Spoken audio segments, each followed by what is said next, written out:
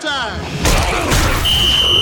This is the Scoop Duck Podcast. Scoop Duck Podcast. Scoop Duck Podcast.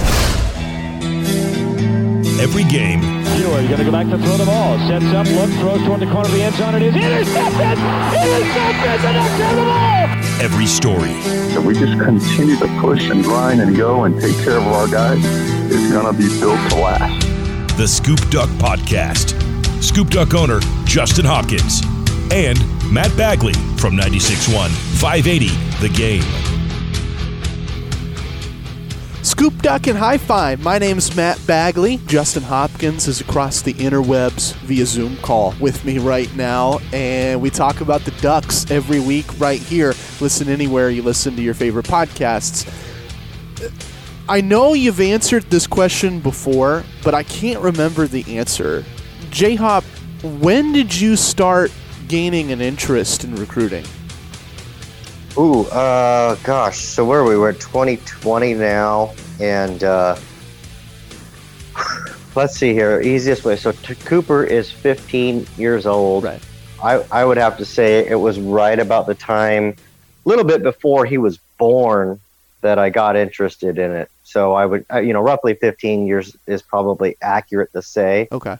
But then I really only followed it as like an observer, as like a fan for, maybe like a year, and ended up kind of getting my first part-time, writing, one article a week or whatever type of a gig. And then I'm gonna be honest, that went from, there to, basically being a co-publisher on Duck Territory with Matt within like a year or so. It really just kind of snowballed. Okay, so let's say, just for the sake of snowballing here, 2005. Does that sound about right? Yeah. Okay, so from 2005 to now, why have the Ducks changed? Like, I read these headlines about five-star guys coming in, and reading Twitter, Husky fan thinks the sky is falling. Why has Oregon got better in the 15 years? Well, let's not mix things up. Winning is the first ingredient. If you're putting together a recipe, winning is the first ingredient. It's really hard for a program to go, from not winning to winning to, winning on a consistent basis. And I really think that has been at the forefront of where Oregon is at now. They've continued to build the brand and evolve the brand, of the university. And this doesn't get into Mario Cristobal and what's going on here right now. Just the evolution of going from a Rich Brooks to a Mike Bellotti to, Chip Kelly to Mark Helfrich. I think that you saw with those coaches, Rich Brooks, somewhat peaked out. You saw Bellotti come in, take the program another step in the right direction. Recruiting was a byproduct of that. It got better. And it's really hard. So I guess at that point, you'd have to consider Rich Brooks a pretty good developer, because he's going out there and finding guys that, don't have every offer that, that you're making some projections on that can help your team, some diamonds in the rough. And recruiting was much different back then, and you could find those guys. But, for a guy like Mike Bellotti, it became a little bit more of a mix and match of, hey, I still got to find some of these diamonds out there, these no-offer guys, but, I can get a Cam Colvin or a Jonathan Stewart or a highly ranked guy here and there and make our program better. But then you saw Chip come in, with that offense. Everybody was excited. Oregon's going to the national championships, playing in Rose Bowls, winning, 11 win seasons. That was really what kind of pushed Oregon into that next kind of stratosphere. And I think that ultimately, I know there are a lot of folks that like Mark Helfrich. I'm not anti-Mark Helfrich, but you go and you bring somebody in like Mark Helfrich that I think is a tremendous X's and O's guy, great offensive mind, but recruiting in some of these areas weren't there, and you could see the drop-off. We saw the classes drop into the low 20s, mid-20s, low teens, and you can get by and win there, but it really makes it harder Whereas now we see somebody like Mario Cristobal come in and in the couple of years absolutely just thrust Oregon recruiting into, honestly, nothing I ever thought was imaginable. I never thought Oregon football would be recruiting at this level they're currently recruiting at. But it just kind of shows, I think, the biggest ingredient there, even for Mario Cristobal, for him was probably twofold. A, it was winning. You start winning, people believe. And B, it was hard work. Okay, so to me, the headline of that was you said, I never believed Oregon could recruit at the level they're currently recruiting with Coach Cristobal. Why is that? It's just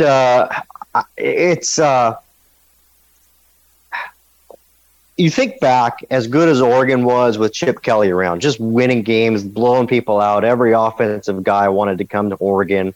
Defense was still a little suspect. It was good enough for them to win games, but it wasn't, it wasn't an SEC style putting guys in the NFL continuously type of deal. So you kind of had an off balance there. And to me, I thought this is going to be the apex of Oregon recruiting, which their best class, which was a one-off, and it was only on Rivals, I believe. 1 year, Oregon got as high as number 9 on one site, which was Rivals, 1 year under Chip Kelly.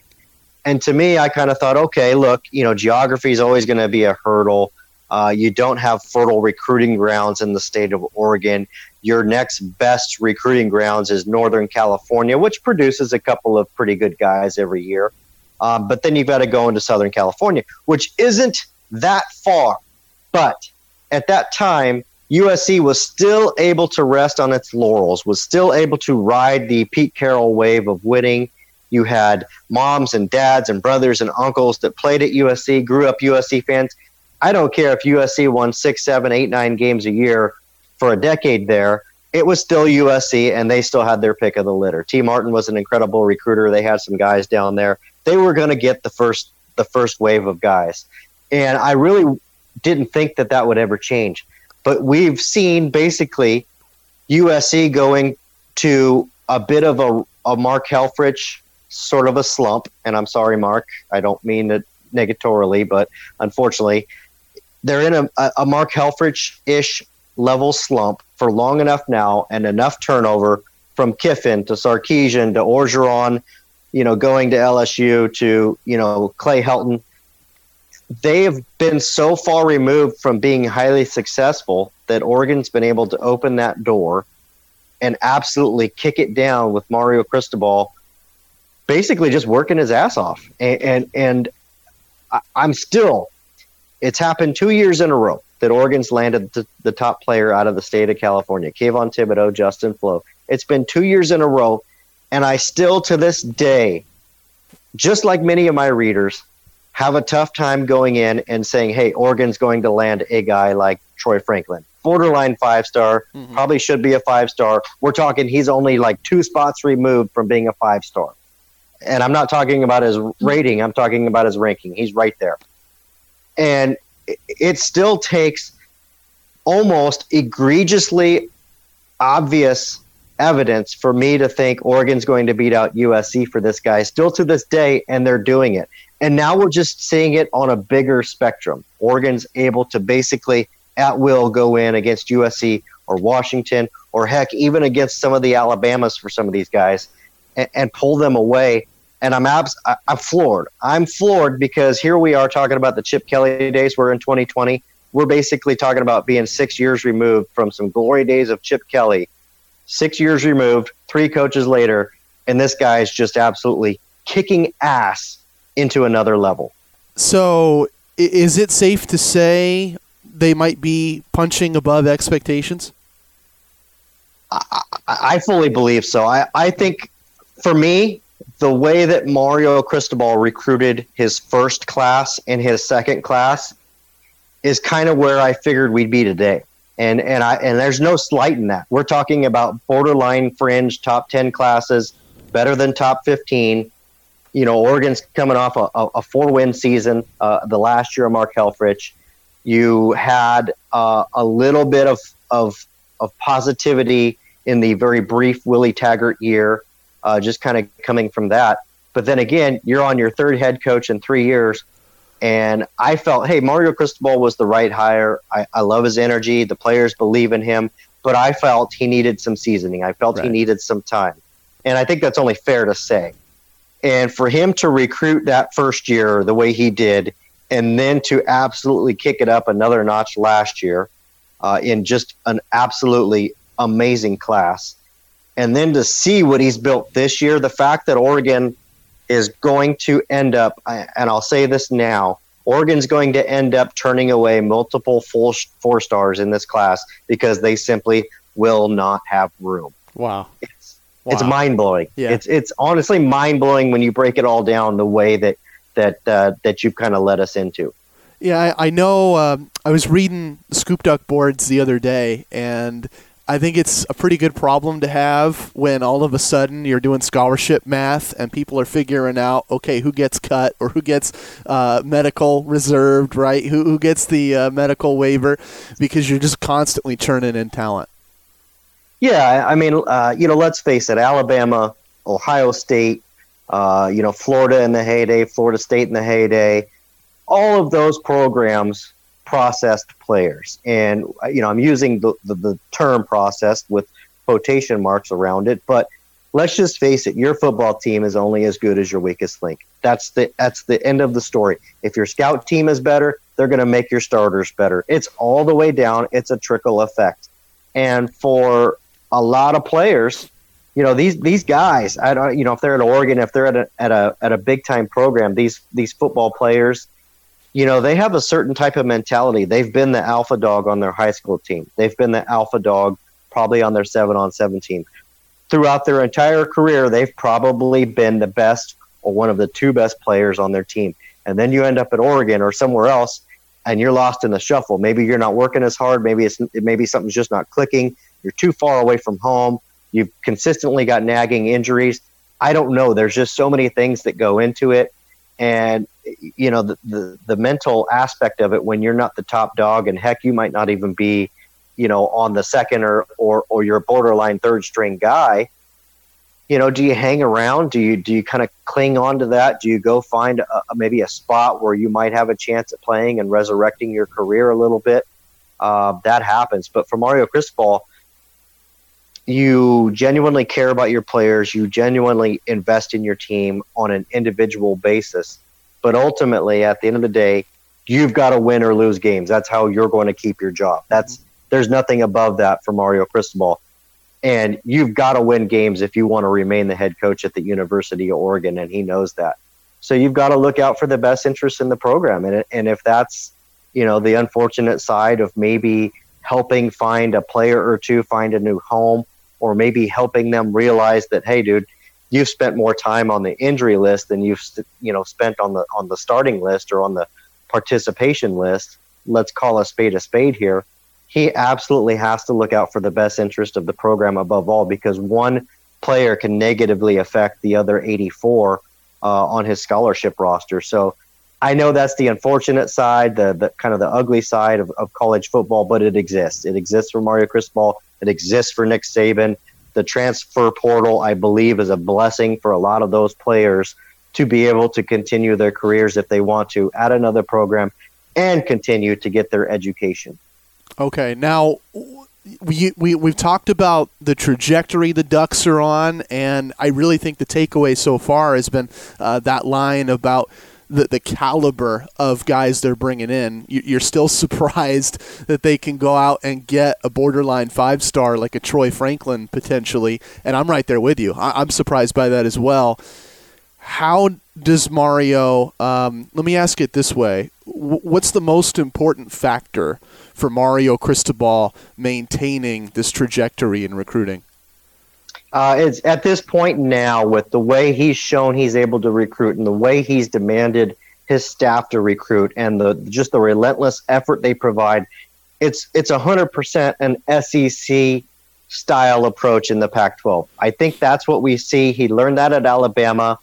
You see Kirby Smart leave Alabama and go and take that blueprint to Georgia and up it there with an increased recruiting department, increased resources, more analysts, more GAs. My point to that, as it relates to Oregon, you're not at Oregon ever going to have that Alabama or Georgia budget. You're not going to be able to employ 200 people in a recruiting department to help you recruit. It's just not feasible. It's not going to happen. I believe the next step now for Mario Cristobal, and it's very important. It's a very important step. The next step is, as he showed last year, win football games. You got to win the big games. You got to beat Washington. You got to beat USC. You've got to compete for a conference championship, and you got to do your best to get into a New Year's Six bowl game or a college football playoff game. That's the goal right there. You've got to keep you got to keep your foot on the gas, and that has to be the gold standard at this point. That has to be the floor. Secondly, and almost as importantly, you have to start developing this talent into NFL players. You have to get them into the early rounds of the NFL. You've got to get Penei Sewell into the NFL. You've got to get Javon Holland into the NFL. You've got to get these guys that you've gone and taken and brought in, and a Mikael Wright, is the future at Oregon. And Tyler Shuck, you're going to have to take and develop him at quarterback. You're going to have to start doing that year in and year out, putting these guys into the NFL. And ultimately, if he could, I say this, with the way that Mario Cristobal has amassed talent in the last two classes that have signed and this class that he currently is on a trajectory for, if he can finish top 10, it might even get close to top 5 with the way things are looking here in June. If he can finish out this class with those two classes, you've amassed enough talent to even take a dip down if you had to and still be okay. You've got enough talent for the next 3 or 4 years to survive.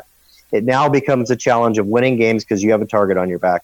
It now becomes a challenge of keeping those guys healthy, keeping them in school, keeping them on the right track, and just reestablishing that culture. I think that's going to be another hard issue here.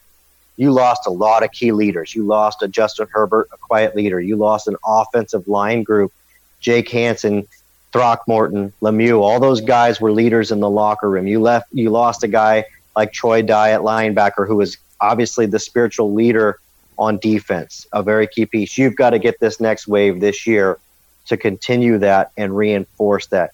And then you've got to get, which, right now on paper, it looks like Oregon's going to have multiple early NFL draft picks coming into next year's draft. Javon Holland, Penei Sewell, Diamador Lenore, Thomas Graham, list goes on and on. You're talking about dudes ready to go.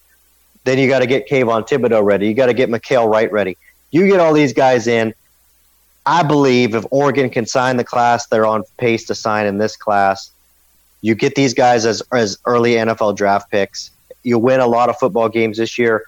Oregon is poised to become the clear and definitive team to beat in all ways in the Pac-12. I don't believe that even if USC makes a change and fires Clay Helton and brings in Urban Meyer, we'll just give them the pie in the sky that they bring in Urban Meyer. I think Mario Cristobal will have done enough damage at this point that he's still going to have his pick of the litter, and USC is going to have to play catch up for a couple years in order to get back where Oregon has now established itself. Let's make another Alabama comparison, because I love when this happens. I see it too. I'm right there with you.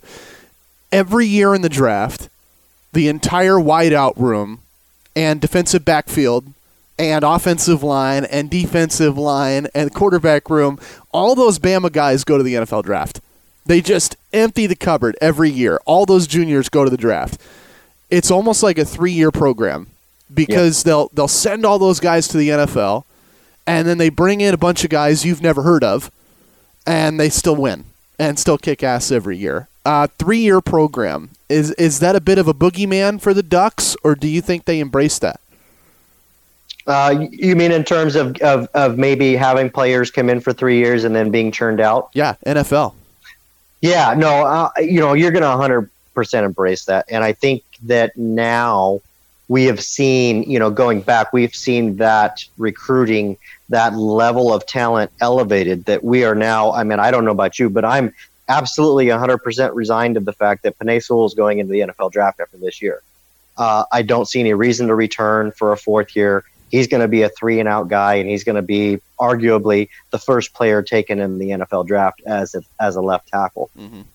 If you're bringing in those types of guys, Kayvon Thibodeau, for example, his first year at Oregon, he registers 9.5 sacks for you.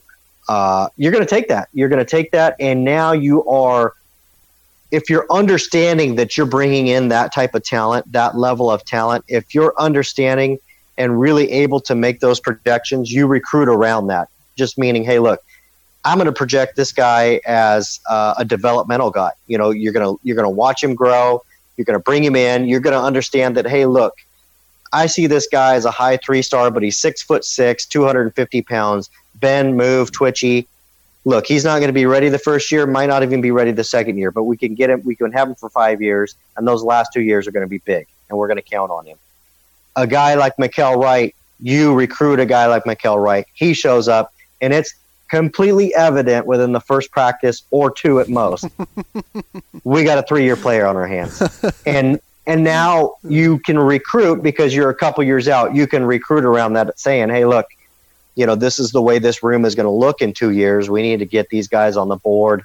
As long as you're able to do that and project, if your numbers, and I'm talking about scholarship numbers, because again, one of the things that was praised under Chip Kelly is, when it came to recruiting, it was one guy out, one guy in. So if you had 3 linebackers going out in a year to graduation, NFL, whatever, you were recruiting 3 linebackers to come in behind them. If you did that consistently, it worked out. When you would miss in years, it would absolutely throw that sideways, and that's really a big problem that Oregon faced between Chip Kelly and Mark Helfrich in those ages.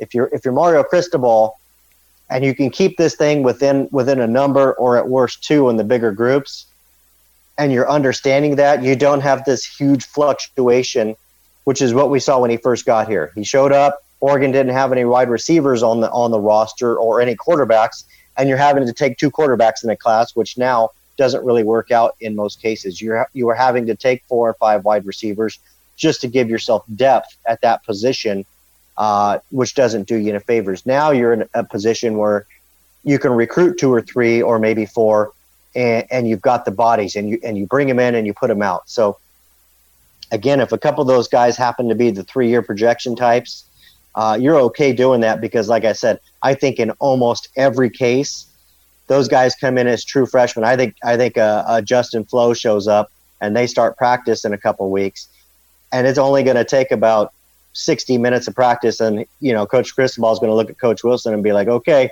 you need to recruit as if that guy's only here for 3 years. They're going to know. I mean, they're going to know. And if that's the standard at which your program is at, you're in some pretty doggone good shape at that point. Okay, let's take this back to one of the themes I mentioned in the introduction of today's podcast. I love the schadenfreude on Twitter of Duck fan kind of enjoying the misery of Husky fan up north. It seems like a whole lot of people up there are struggling with this idea that not only is Oregon beating them this offseason in recruiting, they've passed them in recruiting over the last couple decades. Where did Washington go wrong?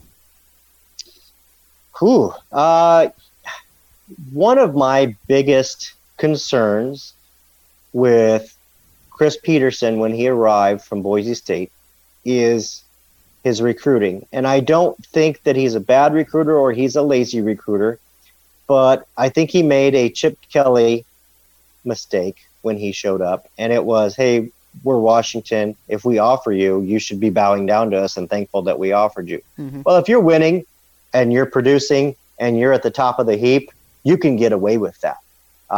Texas was able to do that for a number of years in the state of Texas because almost any given class, Texas would maybe reach out of state for 2 or 3 guys, and that was it. Otherwise, they were doing all the recruiting in the state of Texas, as they should. They were able to pick and choose who they wanted to offer because they were winning. And even then, Mack Brown started losing, and that went by the wayside. I think Chris Petersen did that at first at Washington, bringing some of that, hey, I've been at Boise State. I'm recruiting the guys that are going to be fringe Pac-12 guys, but top-end Mountain West guys. and I'm going to have my pick of those guys. And he did. He won a lot of games at Boise State. Chris Peterson's a tremendous coach, tremendous football coach, no question. But that type of recruiting got him in trouble early at Washington.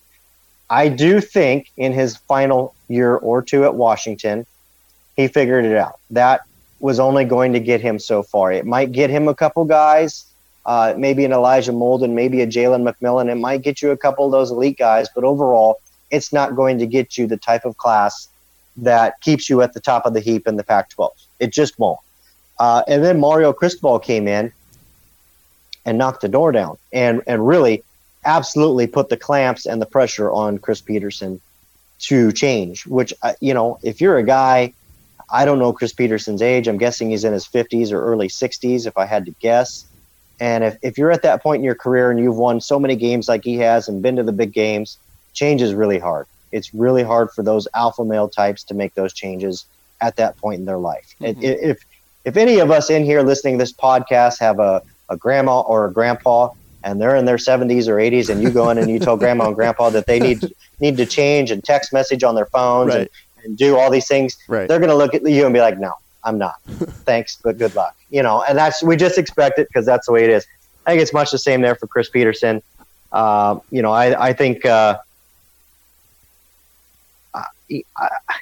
again, with what Chris Peterson did there, I think a lot of his success, and I've said this before, I'll say it again, a lot of his early success was based on a lot of really good Steve Sarkisian players that, I'll be honest, Chris Peterson would have never really recruited normally.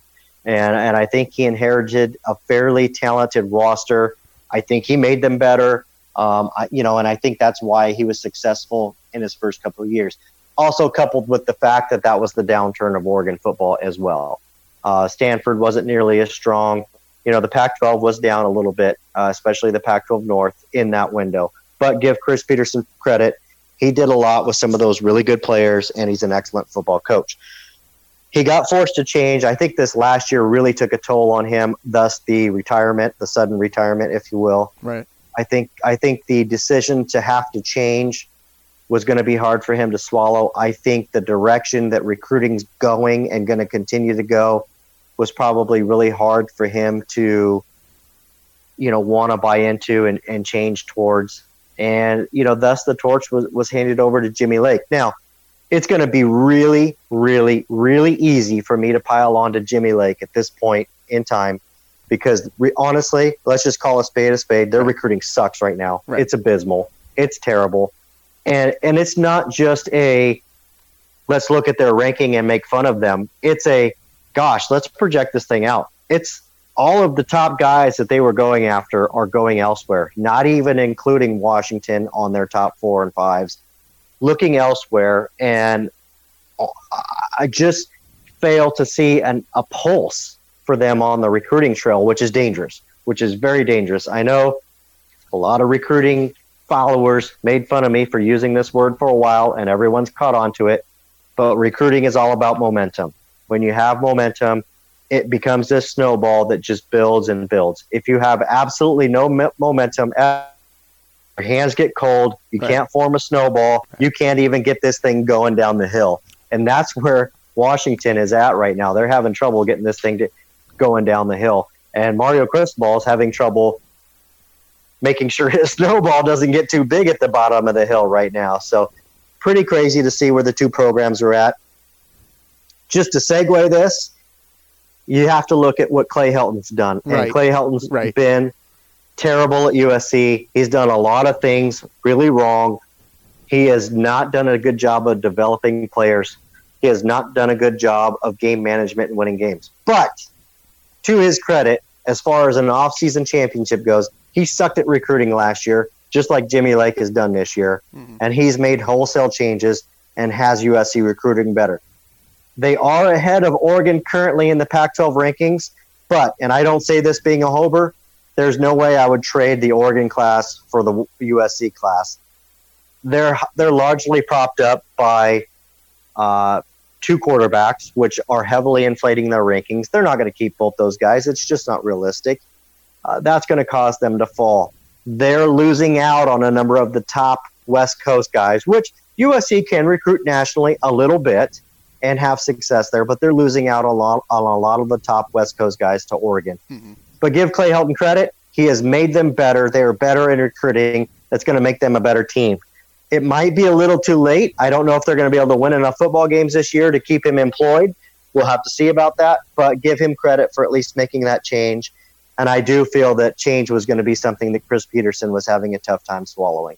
I like that concept of momentum, and I love that you tied it into USC, because I was going to do the same thing. Kind of a different word, but the same idea. The way I would think about it is you're building a brand. Like in my industry, I run a radio station.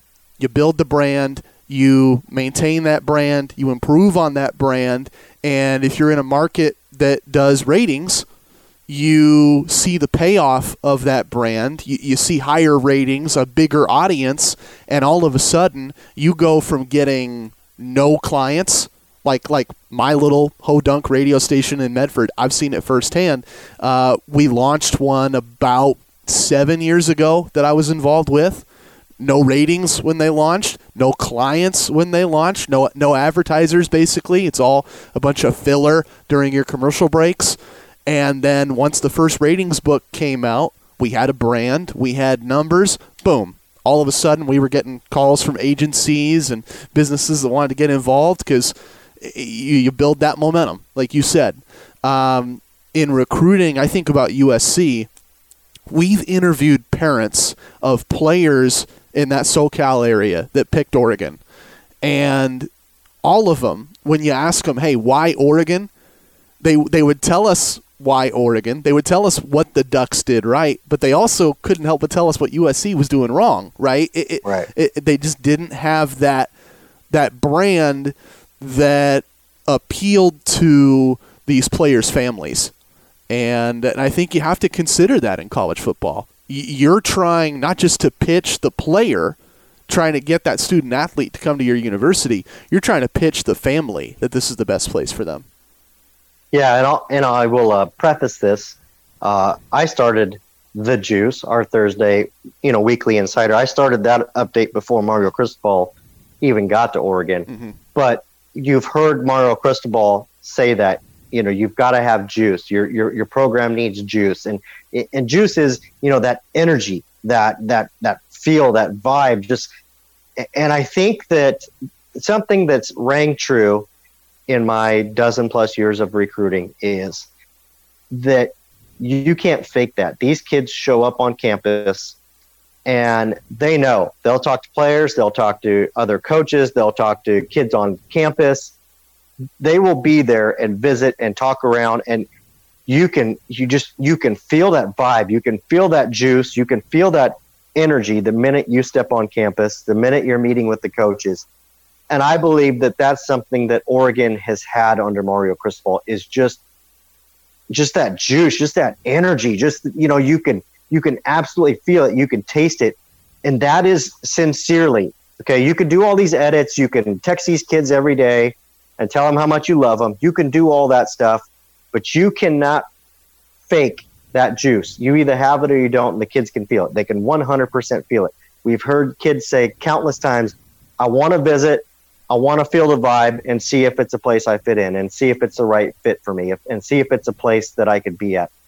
And there's nothing that replicates that by just showing up and walking around the campus for a day. And I think that's been a huge reason of success for Oregon. And that was a massive failure for USC last year. Countless times, I think recruits would go to USC and walk around and, Clay Helton's on the hot seat. You got several coaches that are basically dead men walking. They knew it. Players knew it. Everybody knew it. You weren't winning games. You had, fights in the locker room at halftime of games. You had all these things going there. You had no juice. You had nothing. Give Clay Helton credit. He's expanded his recruiting offices. He hired Dante Williams. He hired, Naviar. He hired Orlando. Some other coaches that do have a little bit of recruiting acumen with them. And I definitely think that that's helped them create some juice. But again, Mario Cristobal had this massive snowball already halfway down the hill, and Clay Helton's still forming his little snowball trying to get it going. So I just think that kind of shows you the differences. And a lot of times we look at this on, we look at recruiting kind of through through a lens, through a straw, on a very macro scale, on a day-to-day, week-to-week basis. Okay, who's Oregon's latest commit? Where do they stand in the rankings? Well, all of that applies, and I understand we all have short attention spans, but if you really dial it back and just kind of look at that through this massive telescope and look back to 2 years ago, 3 years ago, and see just how much Oregon has outpaced Washington and USC on the recruiting trail, you really gain a true appreciation for what has gone on at Oregon and why we are where we are today, where we're talking about Oregon signing multiple 5-stars potentially, where a guy like Troy Franklin is committing to Oregon over Washington and USC and Ohio State and Alabama and every school that he could possibly choose from in June. I mean, it's just an absolute crazy difference to think of where Oregon was just 2, 3, 4 short years ago to where they are now, and how they're really becoming, the gold standard of the Pac-12. Right. One last question on recruiting, and then I've hit every note in my bullet points today. But 2 years ago, the Ducks get Kayvon Thibodeau. A year ago, the Ducks, or I should say this year, the Ducks get Justin Flo and Noah Sewell. Now, Troy Franklin. Mm-hmm. What's next for Oregon?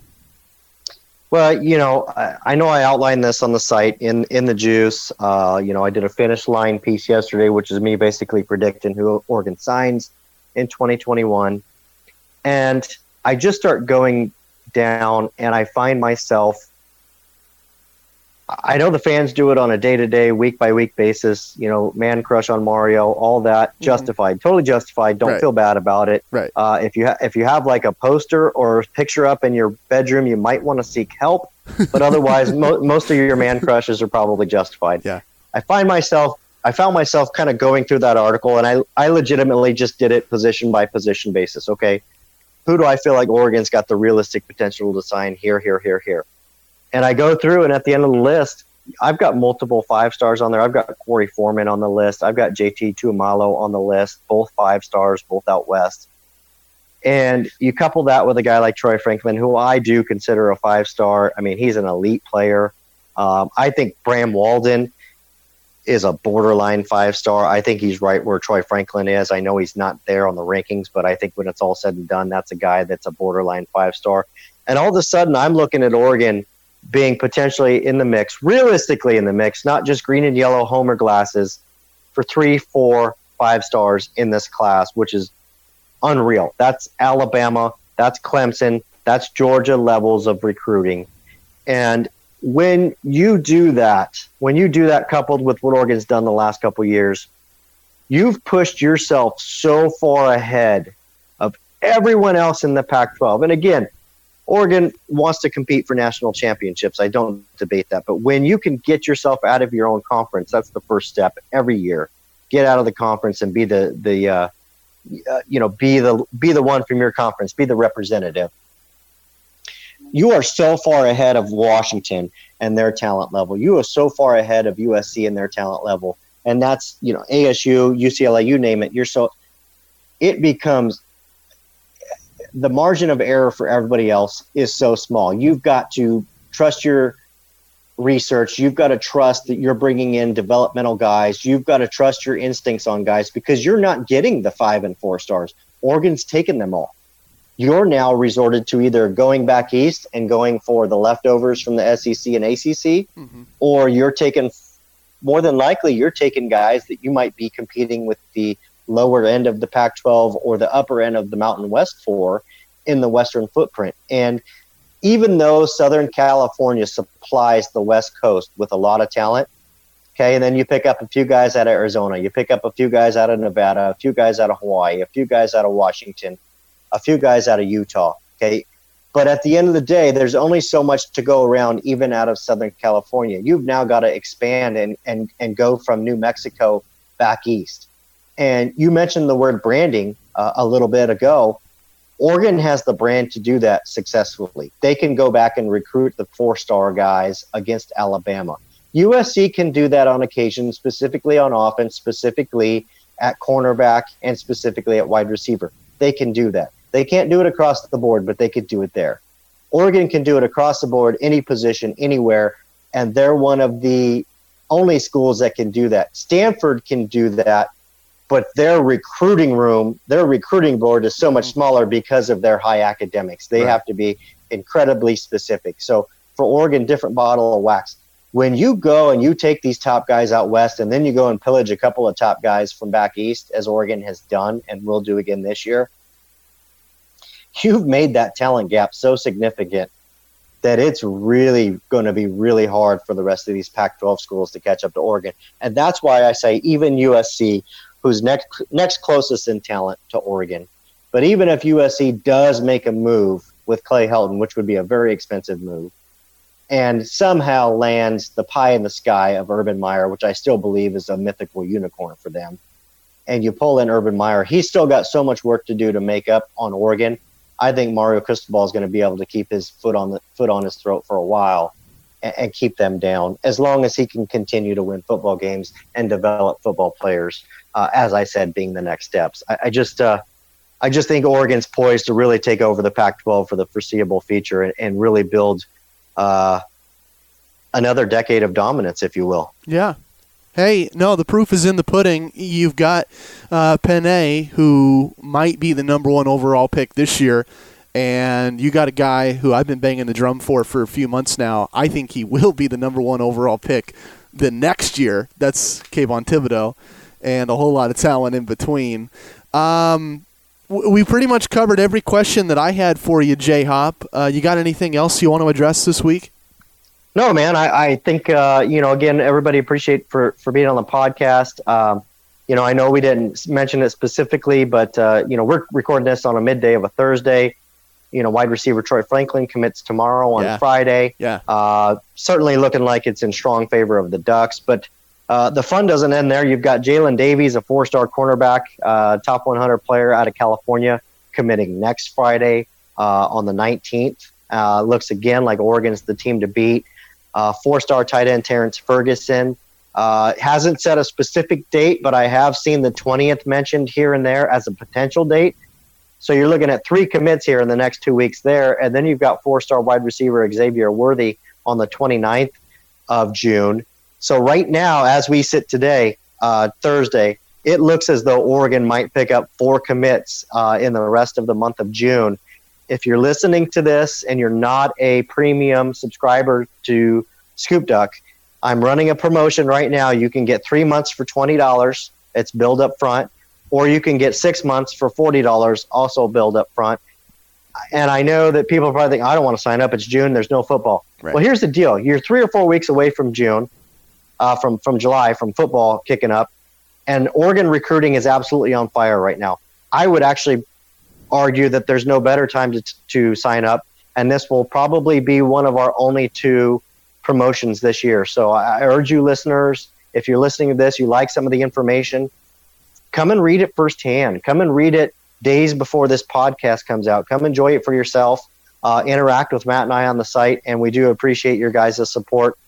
Check it out now. The promotion ends on Tuesday. The end of business on Tuesday will be the last day you can get those promotions. And you're not just scooping days before the pod. You're scooping sometimes weeks or months before the other guys. I've seen it. Yeah, I mean, not to toot my own horn too much, but the Troy Franklin news, I mean, we teased that Saturday morning, that, hey, this thing was coming up. Nobody else really mentioned it the whole time and kind of caught wind of it, I believe, yesterday or later on Tuesday, of what we posted on Saturday. And, I mean, I didn't pull any punches. I put some big news was coming.